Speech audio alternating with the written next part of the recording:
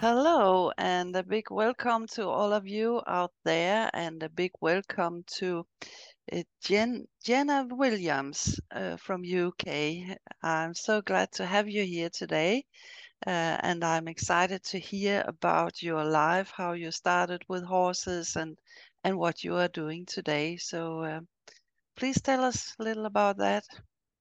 Hello, everybody. So I'm based in the UK and I'm actually fairly new to the industry, although I have been riding all my life. I began riding when I was around about 4 years old because financial difficulties, never owned my own horse as a child or a teenager.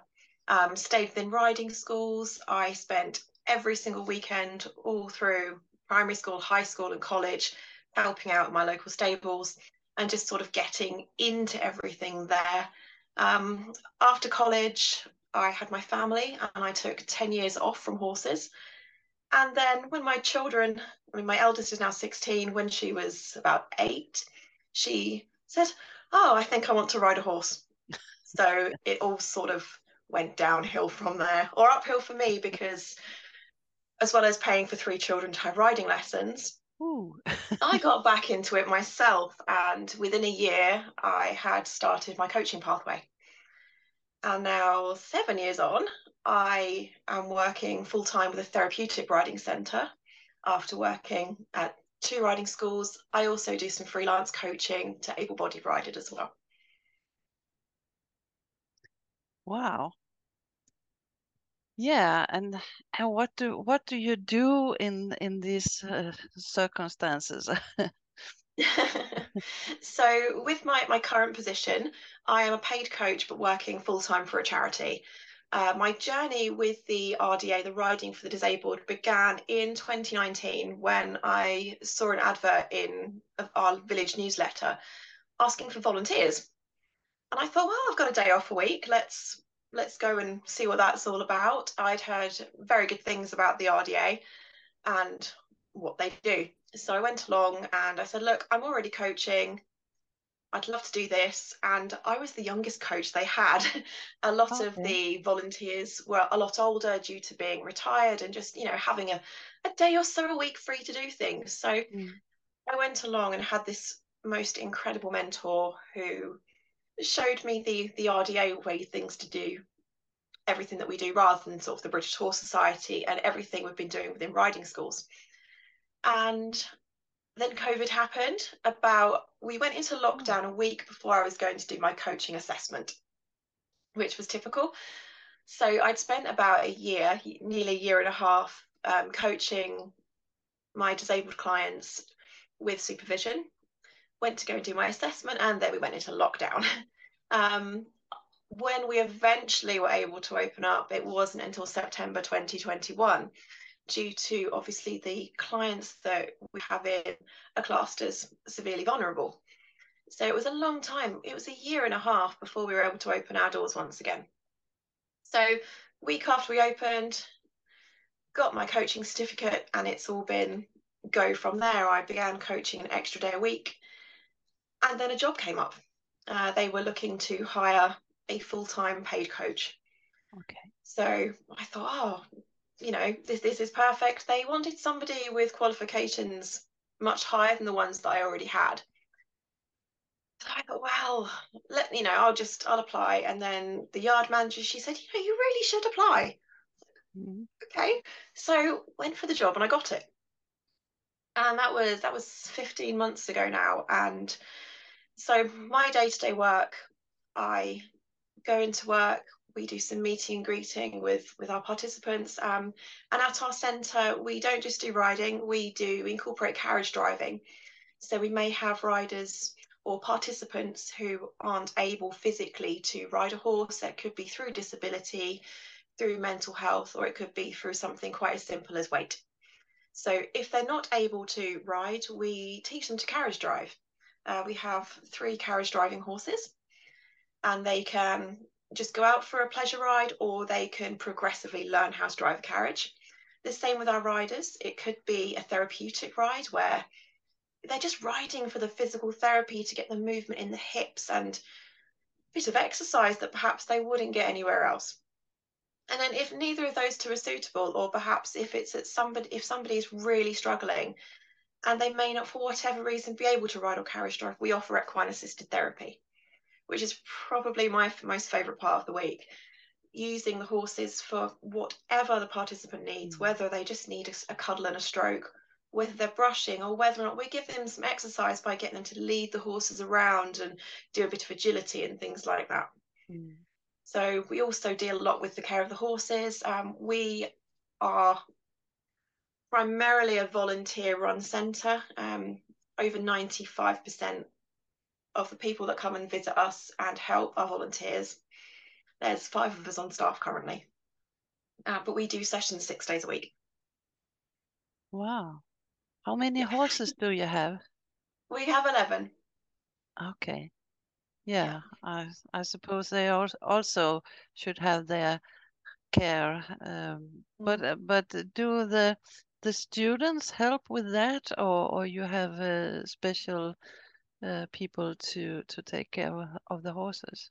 So as well as myself, so as well as being a full-time coach, we do have 2 part-time grooms who alternate days, but then evenings I'll do an evening or I might do a morning as well. So we all kind of share sort of the day-to-day care and health of the horses and the welfare between us. And then we have a lot of volunteers who perhaps are more interested in the equine side that will come and help us with the general care. I mean, we're very, very strict with our poo picking. We poo pick twice a day, just to keep on top of everything, and just obviously first and foremost is the welfare of our horses, because without our horses we cannot run any sessions. We have 80 participants who ride with us every week. We have 35 currently who carriage drive, and I've got another between 20 and 30 who do the equine therapy courses. So if we don't have our horses, then we can't run our centre. No, I understand. Yeah. What kind of horses do you have? Is it different horses or? We've got a really good mix. So our oldest horse, she's actually retired now. So all she does equine therapy. She's very good at it. She is 11 hands and 31 years old. She is Ooh. incredibly opinionated, but she's utterly wonderful. Out of all of the horses there, she's the only one that's actually successfully had me on my backside when bringing her in from the field, because she is typical pony. And we have a very young horse as well. We have a horse that we actually broke in ourselves on the premises, because I don't know about everywhere else in the world, but in the UK during lockdown, prices of horses just rose sky high. And for something that we would have wanted, we probably would have paid over £10,000 for. Yeah. So we purchased an unbacked 4-year-old Shire Cross Warm Blood, who is now officially on our license. So she's being ridden by us at the moment and being incorporated into our riding sessions so she can get used to everything. But she's absolutely wonderful under saddle now.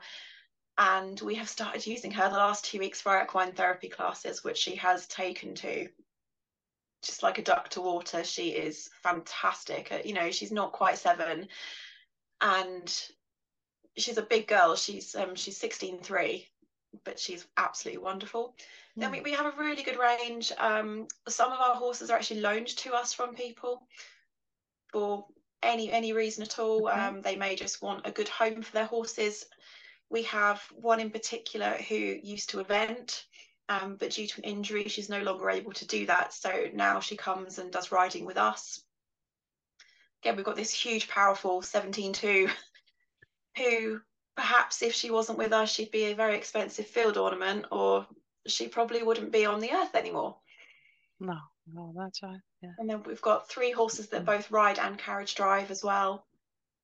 So it's a really good mix. We've got everything from 11 hands up to 17.2, all different there. I mean, so the oldest is 31, youngest is 6, and then average age usually between 10 and 12, the others. Yes. They're all relatively young. You have also physically handicaps with the people. Uh, do you have anything to help you to get them on the horses, or how do Mm. you do that? So we're all trained in slightly unconventional ways of mounting people. At our centre, we're not fortunate not fortunate enough to have a hoist. Some riding for the disabled centres in the UK do have hoists to allow. So we do have to evaluate our riders before we start. Mm-hmm. So perhaps if we're not able to physically get them on the horse, then we would offer carriage driving or equine Mm. therapy. But the way we mount our riders is we have a raised gallery or a raised block where they get on from. So there's chairs, and then we bring the horses into a channel so that really all they have to do is step over onto the horse. Yeah. Other centres, they have sort of a graduated block, which sort of starts off low and goes really high. So again, with the varying sizes of horses, it makes it easier for people to mount. Yeah. A lot of riders will also dismount to this block as well, because obviously Mm. some of our horses are huge. Yeah. Um, we also have, if we have a rider that perhaps has cerebral palsy, we have an iJoy, which is sort of like a mechanical horse. So they may mount this first and have a trot just to loosen their hips up, and that will then aid them getting on. We are allowed to offer a little bit of physical support, but we have to obviously be careful. We have carers as well that will also assist them getting on if need be. But we do try and make it as accessible as possible. But if Mm. we get to the stage where somebody isn't physically able to mount, then we'd probably offer them carriage driving instead, because we can't physically lift No. somebody onto the horse safely. But I can imagine there's a lot of happiness there. Oh my goodness. So when I was a volunteer, it was honestly the best part of my week, just seeing the difference, Mm. whether it be we've got a group of school children from a SEND school come in, and they may just be doing stable management, they may just be brushing, but the sheer delight on Mm. their faces when they're with the horses. And even if they're doing something as trivial as this week, we're going to pick some poo up out of the fields. Yeah. You get the I'm not doing that. I don't want to pick the poo up. But then they do it and they're like, this is great. Yeah. um, and Out then in with the air. and then with the riders as well, just knowing that that possibly might be the only part of exercise they get that week, and they get off and they're able to move slightly freer than usual. Mm. I do have one particular participant, and she won't mind me talking about her, but when she came riding with us, she used to ride as a child, but because of her disability, she was really stiff, and we honestly did not think that she'd ride for more than 5 minutes at a time, Mm. because it was so difficult for her to get on. But we matched her with a perfect pony, because she's very petite, this young lady. We matched her with our 12-1 Shetland Cross, who was very easy to get on and off. And we did not think that Isabel would be doing what she's doing now. So she is about 15 months into her returning to riding journey. And this was this young lady who used to have a leader and two sidewalkers. So she used to have assistance on either side of her leg, just a little gentle hand underneath her heel to keep her lower leg still and to keep her balanced. This young lady is now riding off the lead rein in trot. Um, so riding has given her her core back. It Mm. has given her balance. She is able to use her legs to ask the pony to move forwards. We've done a lot of extra training with the pony as well, who now primarily will go with voice aids. But for Isabel, the difference that this has made to her, just the half an hour session every week, and Mm. every week she goes stronger and stronger and stronger. And seeing how much it's also helped her mental health as well, because she was not in a good place when she started coming to us. And I think the thought of failure, because she Mm. was desperate, so desperate to get back on a horse again, but she was so worried that she wasn't going to be able to do it and that she was going to fail. But now that she's doing it, and every week the improvement, that first week that we took her off the lead rein was just immense, just seeing she's doing it, and the Mm. pony was amazing. And yeah, every day there's something like that happens, and whether or not it just be a smile, or you might have a rider who has no communication, but you might just remember get a bit of eye contact when you ask them something. So just seeing the difference the horses make as well. Twice a week, I run a group. We call it Tea with a Pony, and it is for people who are living with dementia. So we've since opened it up as well, because a lot of the care homes that bring some of the residents, one of them said, "Oh, we've got this lady, and she's an end of life, like sort of hospice care for stage 4 cancer. Yeah. She used to ride. Can we bring her?" I said, "Absolutely, bring her, bring her." She came, and the stories that she was able to tell us from her life, from when she used to ride and compete, it was crazy. And just the joy she was having, it took a lot for her. She was absolutely physically exhausted after the 20-minute session that she had with our equines. But she said, "This might be the last chance I ever get to stroke a horse."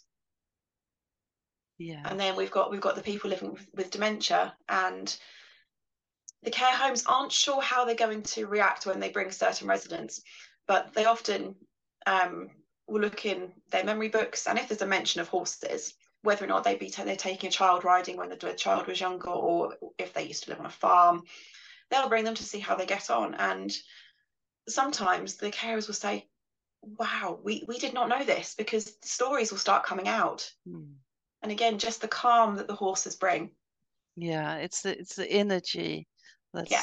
that's coming out from the horses, and I can imagine as well if I'm getting old and somebody takes me to the horses, just the smell and the sight of a horse, it does so much for people. Yeah, it does. So when the position came up, I had to take it, because I get to be in my favorite place, all the time now. I mean, I was working in a riding school, so I was teaching 8 hours a day, all varying from complete beginners to experienced adults. And I do miss that to an extent. I miss how busy it was and how different it was every day. But with the RDA and with the therapy rides, it's so rewarding. Um, I don't know if I could do anything else now. I still do teach. I still freelance and still go to people and teach them. But the therapy rides now, it's such a different way of thinking about things, and thinking about how you could affect somebody's life. And also, I could do an entire lesson in walk now. you know, all the different things that you can do at a walk with a Yeah. horse, even if you have a disabled rider who perhaps has done a lot of riding in the past, but now has had to sort of tone down and use it more as a therapy ride for physical therapy.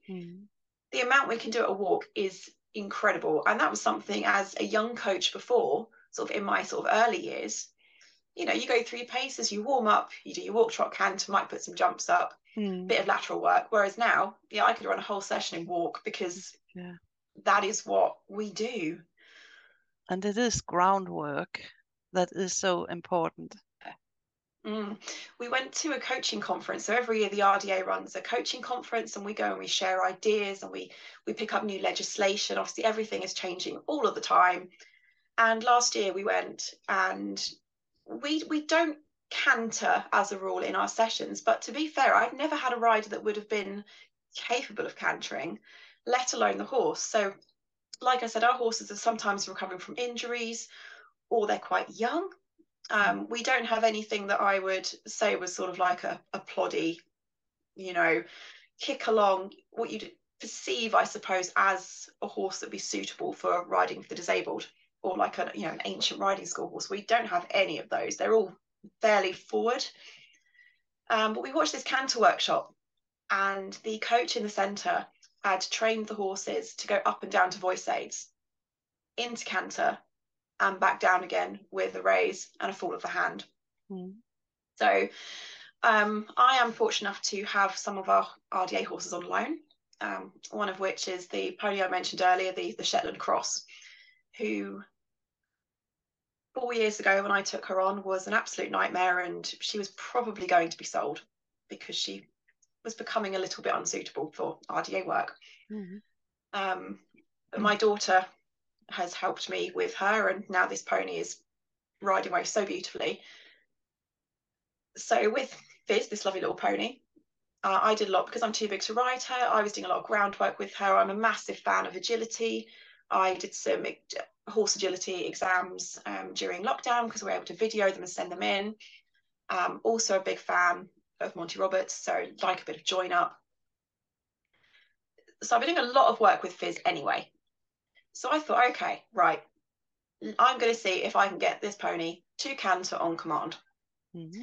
Took me about 5 weeks, and yep, she'll go up to my voice, down to my voice. Then we started just incorporating a raise of the hand. And now every time she goes around, if I'm free schooling, she's always got one eye on the centre, always one eye on me. I was able to then do this with my daughter on board with no tack. Happened again. I then had the daughter of one of my volunteers who actually I used to teach in my previous job. She came in. I said, oh, come and have a ride on Fizzy today. So little girl got on and then realised that Fizz is a little bit more forwards going than the ponies that she's used to. Couldn't figure out quite where the brakes were. So after a couple of entire laps around our arena in Canter, Kitty says, I really, really can't stop. Could not figure out where the brakes on this pony was. So I managed to go in the middle. Fizzy, whoa. Trot, walk into the centre, halted at my shoulder. And that was just such an achievement. So now I'm actually working with three more of our horses, because I've now got riders that are becoming more progressive. And I've got some riders that will be cantering very soon, but I need to make sure that I've got that control in the middle from these horses. Anything is possible.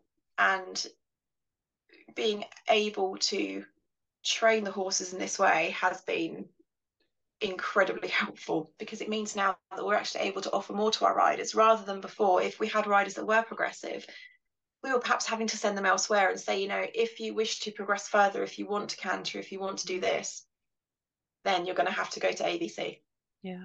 Whereas now I'm hoping within the next, I think 6 months, that's my aim, is to actually be able to have a group of riders who are working in canter, who can do a wonderful dressage test that we can take to our national championships. It's going to be great. I'm very Yeah, excited. that's fantastic. Yeah. But you shouldn't meet a friend and say hi in the middle. Something will happen with the horse. No, no, no.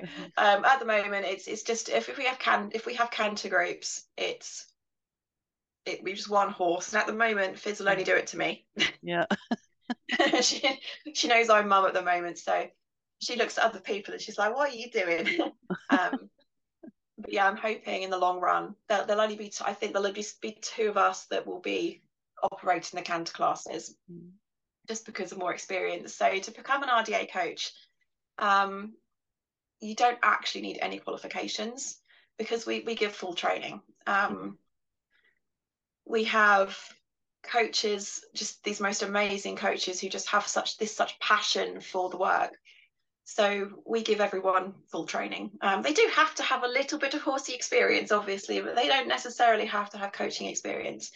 And then we'll be able to give them their groups or their participants as per their experience and, you know, how well they do. So we've got one in particular, one coach who she prefers working with the children, because in her day job, she's actually a teacher. Mm-hmm. So she works with me on a Wednesday evening, and she is amazing with these children. She's just so brilliant. And I've got another coach who prefers to work with adults. And there's myself and our head coach Victoria, and we will deal with the sort of slightly more progressive riders, as well as the riders perhaps with slightly more physical and mental needs, who perhaps need a lot more support. And we often sort of tag team and coach together. We've got a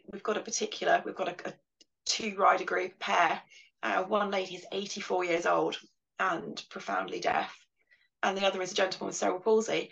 And we start the lesson together, break away, and then end up joining up, just so we can give them the one-on-one attention that they need.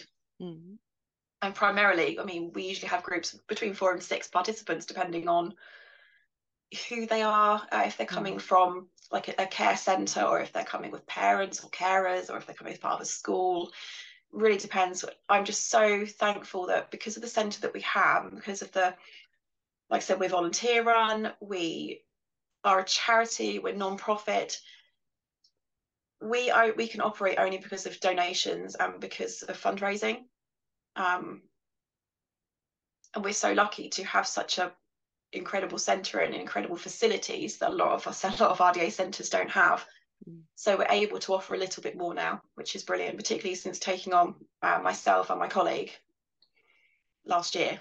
Yeah. We're now able to open up. We've doubled the amount of participants we can take in a week, which is great because it's more money for the charity.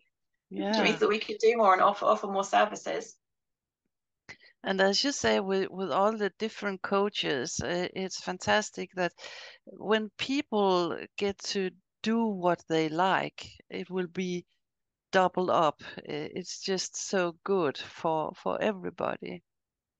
It's incredibly rewarding, and it's nice to go home with a smile on your face. You know, even if sometimes you may feel the lesson may have gone dreadfully, something might have happened, perhaps you didn't get the engagement, perhaps someone didn't want to get on this week, perhaps it was just an absolute nightmare. You know, think of any scenario, anything from just not mounting to actually having a fall.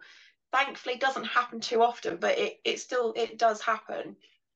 You could have the worst day, but then you go home and think, actually, we have made a difference today. The horses are happy, the participants are happy.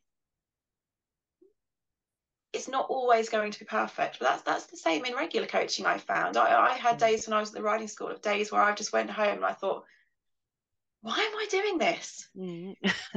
Because particularly if you've had a complaint, or if someone has decided, no, I don't like that coach, and that's absolutely fine. You know, we don't get on with everybody, do we? But I went home sometimes and thought, why? Just why am I doing this? But with the RDA, I've never felt like that. I've never thought, yeah, this isn't for me. Perhaps I shouldn't be doing this. Whereas I think that working within a riding school, I think because I started my career a bit later, I was well into my 30s when I started teaching, that a lot of the parents initially would think, oh, she's older, she must have been doing this for some time, compared to the 20-year-old coaches. And then they'd be like, well, why can't you do this? Why can't you do that? I'm like, well, because I'm still training.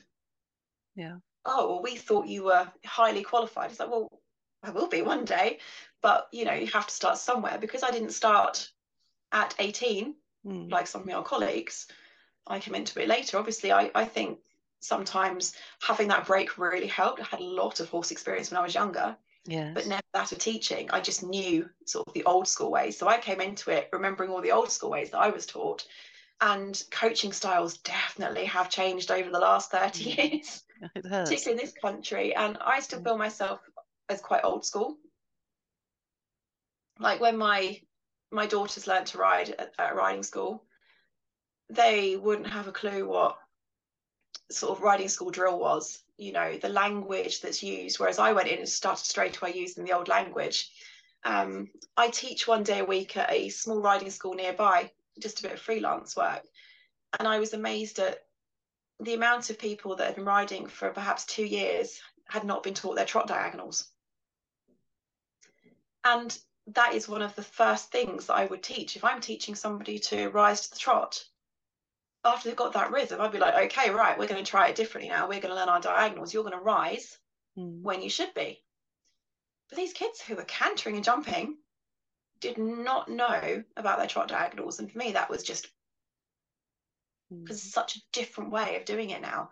I think some people in their riding are rushed. It's there's a lot of quick fix. Yeah. I mean, my first day at this new place, I had a client, and all the lessons are 30 minutes. It's very simple, just 30-minute, boom, boom, boom, 30-minute lessons. And this kid could not do a decent sitting trot. So the canter transitions were a mess. So we worked on that a little bit, didn't really get anywhere. And then we finished off with some poles. So then the boss came marching in because the mother had complained because the child hadn't been over any jumps.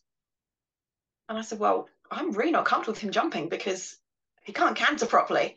No, no, he has to finish on jumps, have to jump. So she came into my session and she just popped these jumps up, and this child Wow. jumped the jumps.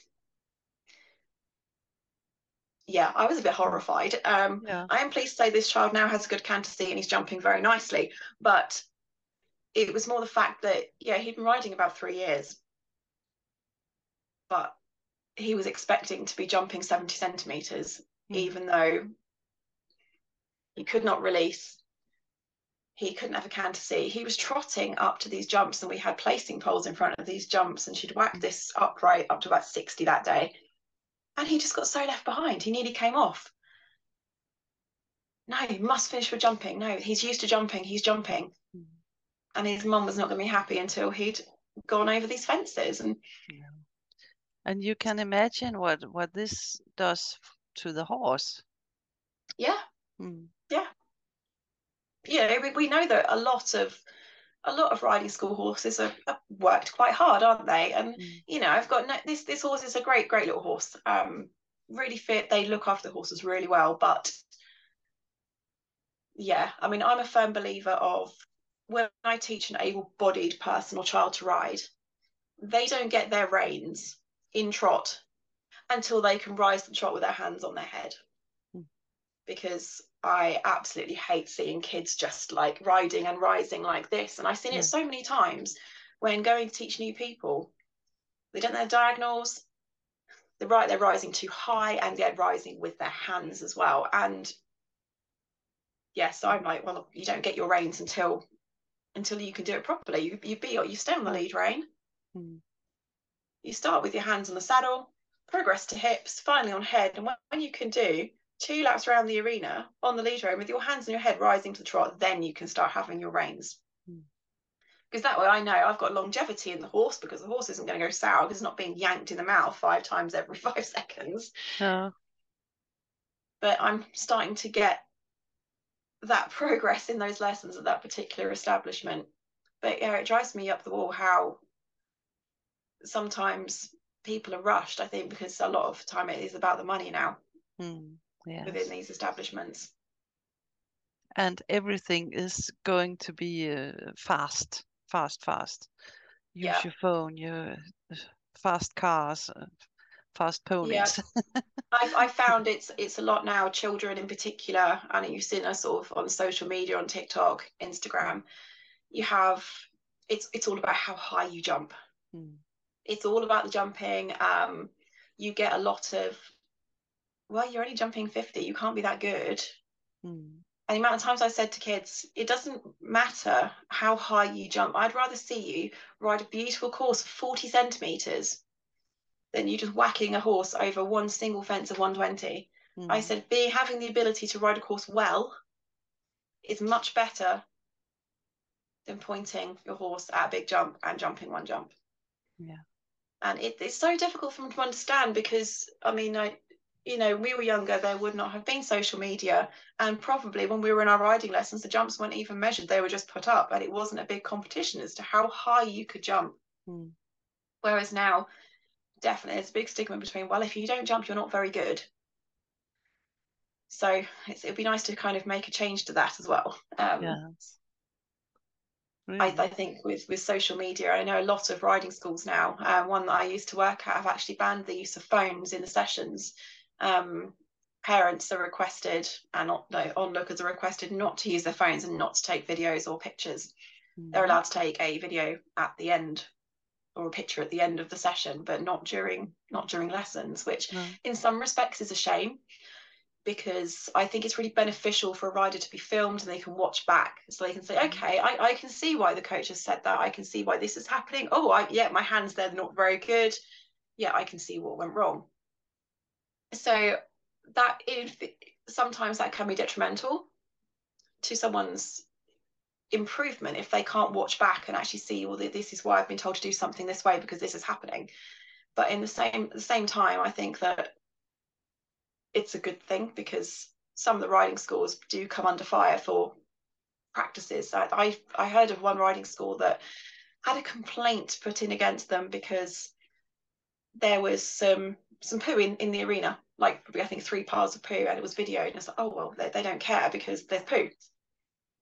I mean, and having worked at a very busy riding school, sometimes there's no one available to come and pick that up for you. No. So so that respect, I do understand why perhaps saying, okay, well, we don't want to get into trouble for trivial things like this. Or perhaps if something is caught on camera, if there's a fall or if there's something went wrong and it ends up on social media, Mm. it could be really detrimental to that riding school. Yes. And for the kids also. Yeah. Mm. Um, I've seen videos on TikTok with children being bullied because of videos that they haven't given permission to be Mm. posted, and then you've got all like the little trolls all ganging up and telling how dreadful they are. Yeah. I'm so glad in the RDA we don't have much of this. It's very, very, very different. It's a very different Yeah. story when it comes to RDA. And you can learn to ride without a phone. We did that in old times. Yeah, we did that. Yeah, yeah. I think, but I do believe that being videoed, I like to be videoed when I ride because Mm. I like to then pick up myself and say, what are you doing? And I constantly film my children because then they can see their progress. I Mm. mean, my eldest, she's just left high school and she's actually started an apprenticeship, an equine apprenticeship with an eventer, an eventing yard. And so she's riding 2 or 3 times a day. And every time she's being filmed, Mm. just so she can see the progress. Yeah. Obviously, lots of different horses. So in some respects it's great, but yeah, you're right, we Yeah. learned to ride without phones. We went and we had our lessons and we had our horses and Mm. we just got on with it. Yeah. Yeah. That's fantastic. And if someone would like to get in touch with you, where can they do that? You can find me on TikTok. That's probably the easiest place. TikTok, I'm riding 101. I do tend to reply to comments on there. That is, you'll look on there, you'll find it's mostly sort of my daughter's riding journeys and a little bit about what I do. And then if you're interested, I can pop you a message on Facebook or something. Um, or on Instagram, I'm Gemma Williams 1303. I'll also get DMs and things on there as well. If anyone is interested within the UK with riding for the disabled and anything that we offer, if you go to rda.org.uk, if you're interested perhaps as a participant or if you know somebody who you think would benefit from our sessions, it's not just physical disabilities, you don't even need a formal diagnosis. We don't ask for proof, but we physical, mental, mental health issues, dementia, eating disorders, everybody, all under that big RDA umbrella. There'll be something for everybody. And perhaps if you'd like to volunteer, Mm. again, rda.org.uk, there's a section you can find your nearest centre and you can offer to help. It's incredibly rewarding. We're always on the lookout for coaches. RDA also offers vaulting. So if you've got any experience in vaulting, I know a lot of centres are wanting to introduce vaulting into them as well. That's something that we don't do yet because I haven't got a vaulting coach, but perhaps one day. Yeah, that's great. Yeah, it's been a very big pleasure for me to have you here today. So thank you very much for coming. It's Well, thank you for interesting, having me. very interesting to hear about it. So thank you, and thank you all of you out there to be here and see all these interviews. And I hope you want to subscribe because it would help me in the future to get more people in and interview. So thank you so much, and we'll see you again next week. Thank you.